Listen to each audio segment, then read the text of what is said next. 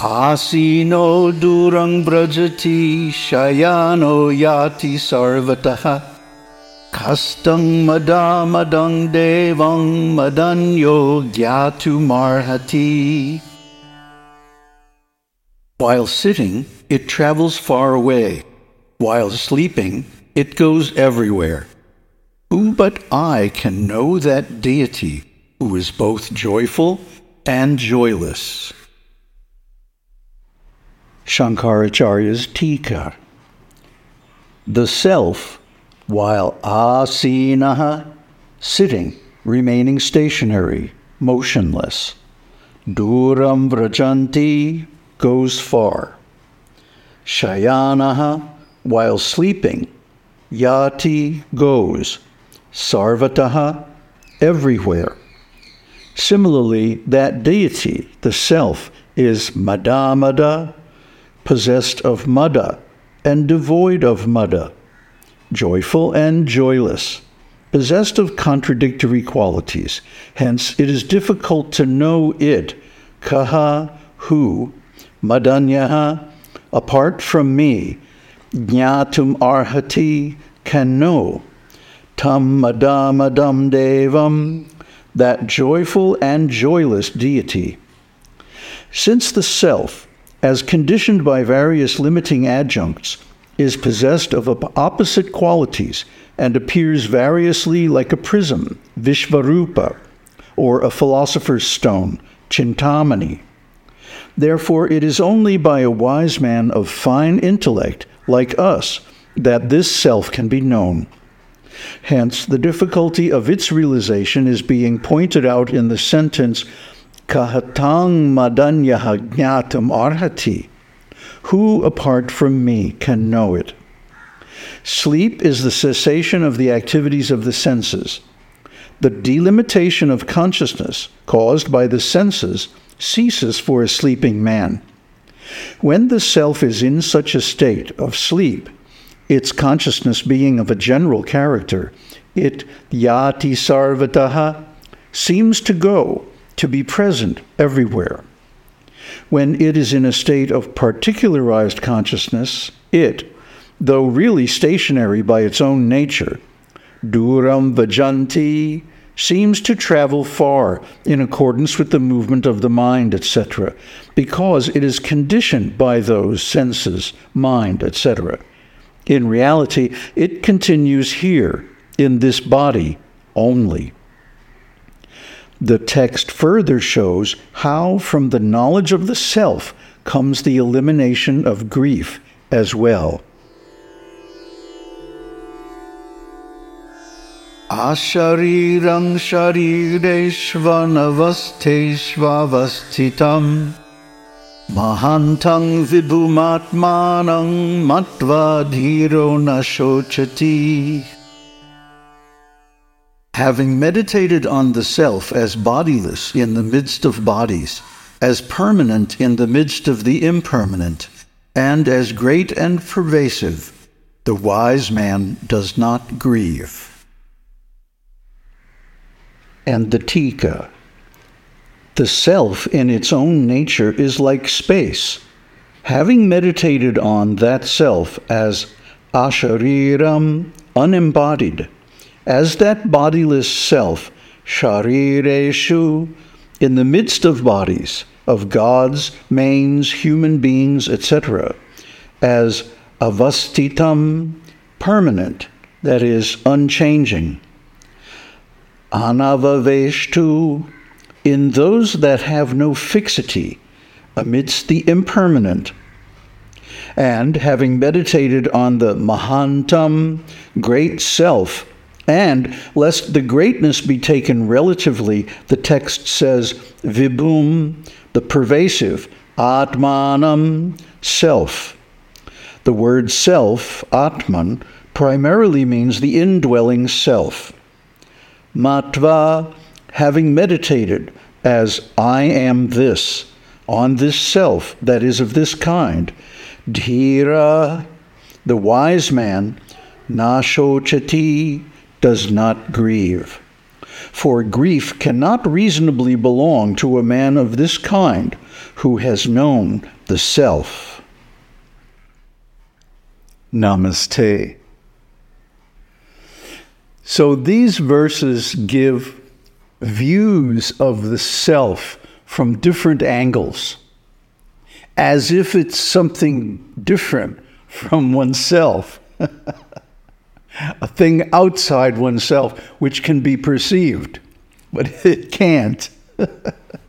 It can't be perceived, but it can be thought about in different ways. It can be conceived, understood, comprehended. And this is what it means when the Upanishad says that the self resides in the intelligence, or in the heart, which is the same thing. And it is perceived by perfect understanding, perfect intelligence, perfect knowledge. And we see or read echoes of this understanding everywhere in the Vedas.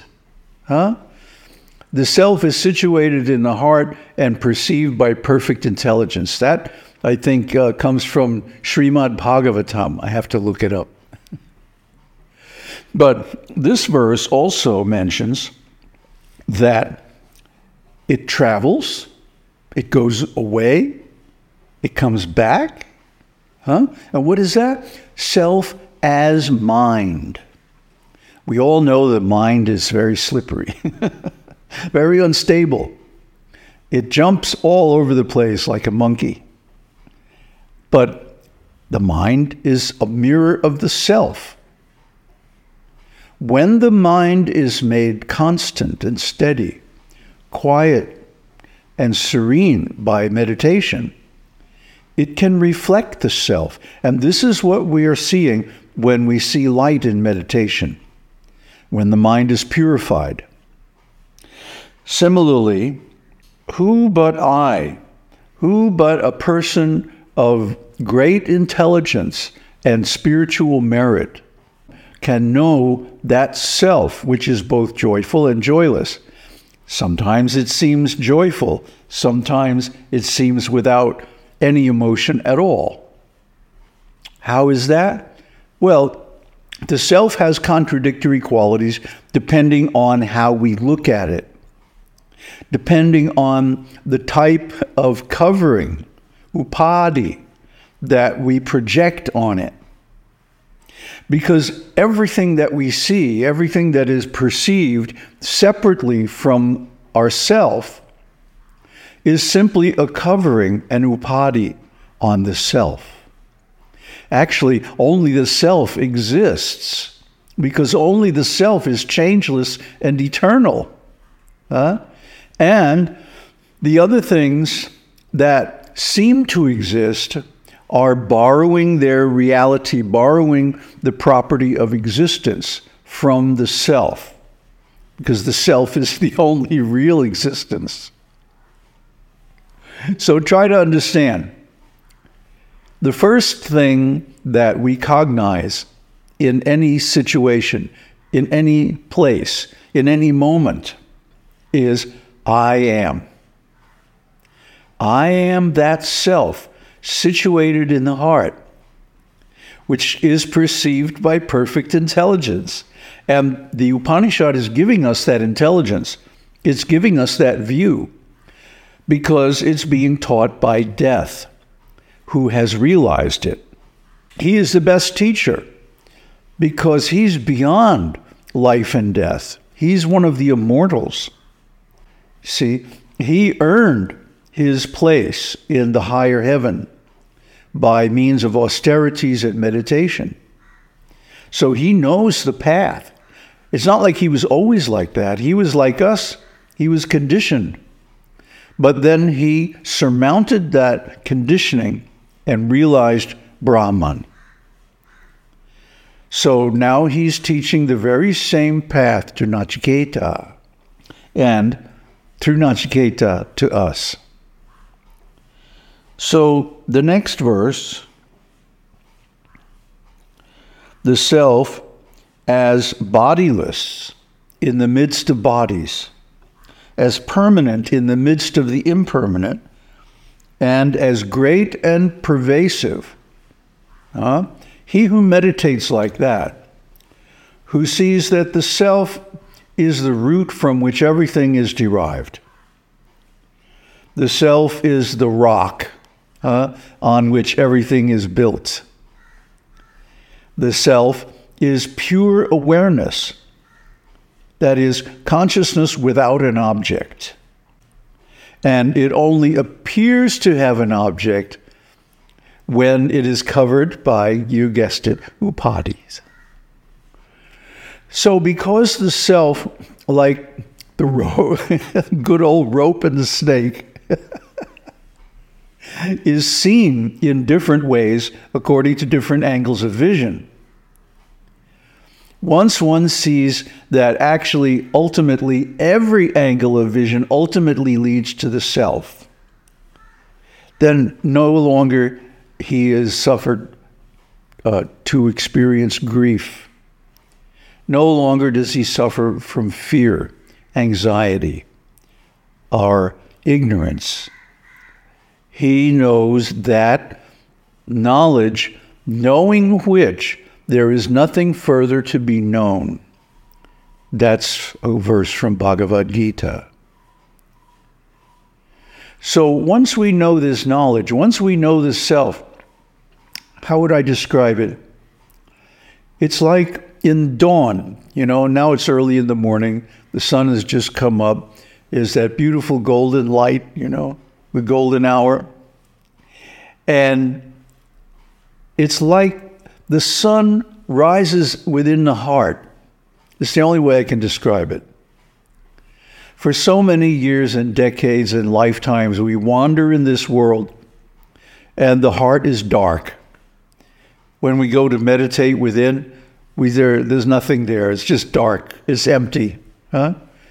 And we have to struggle to do sadhana, to make offerings, to earn punya, to bring ourselves to the stage of love of God, and ultimately to ananya bhakti, that love and worship of the self, the non-dual self, as the ultimate.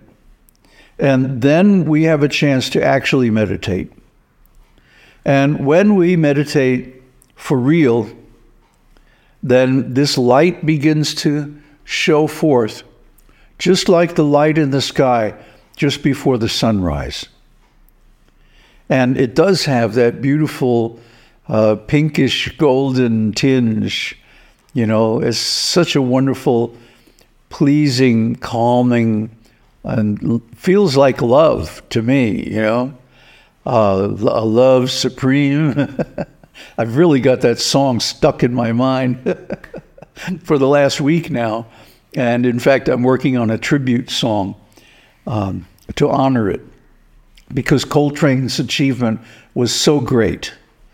I mean, it's only becoming more and more clear as time goes by just how great his achievement is. So it's unfortunate that in his time and in his lifetime, people didn't really get it. Well, a few did. A few. His wife did. And her guru, Satchidananda Swami, he got it, and of course the musicians, the musicians around Coltrane all got it.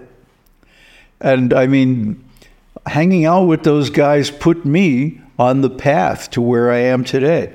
So this is the power of these Upanishads. This is the power of meditation, even a little meditation, in which the mind becomes silent. There's no more verbal thinking, no more inner conversation. This is called the second jhana in the Buddha's teaching. That there is no more verbal thinking, there is only awareness of what is without adding anything. See, without covering it by some upadhi, without creating some artificial designation and giving it a name and categorizing it as a form, but simply pure experience. That's the first stage of real meditation. And, it's like Jesus said, one has to become like a child to enter the kingdom of heaven.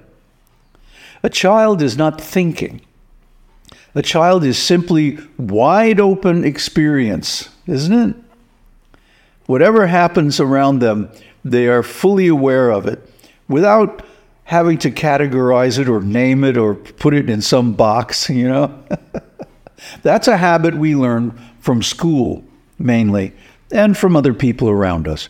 This is good, this is bad. I want this, I don't want that. And so on and so forth. It's a tendency that's built into the mind to accept and reject. But the meditative mind is beyond that, because it realizes that everything is simply a manifestation of the self, and therefore is neither good nor bad. It simply is, because that's the nature of the self. I am that I am. Aung Tat Sat. Aung Shakti Aung. Aung Namah Shivaya.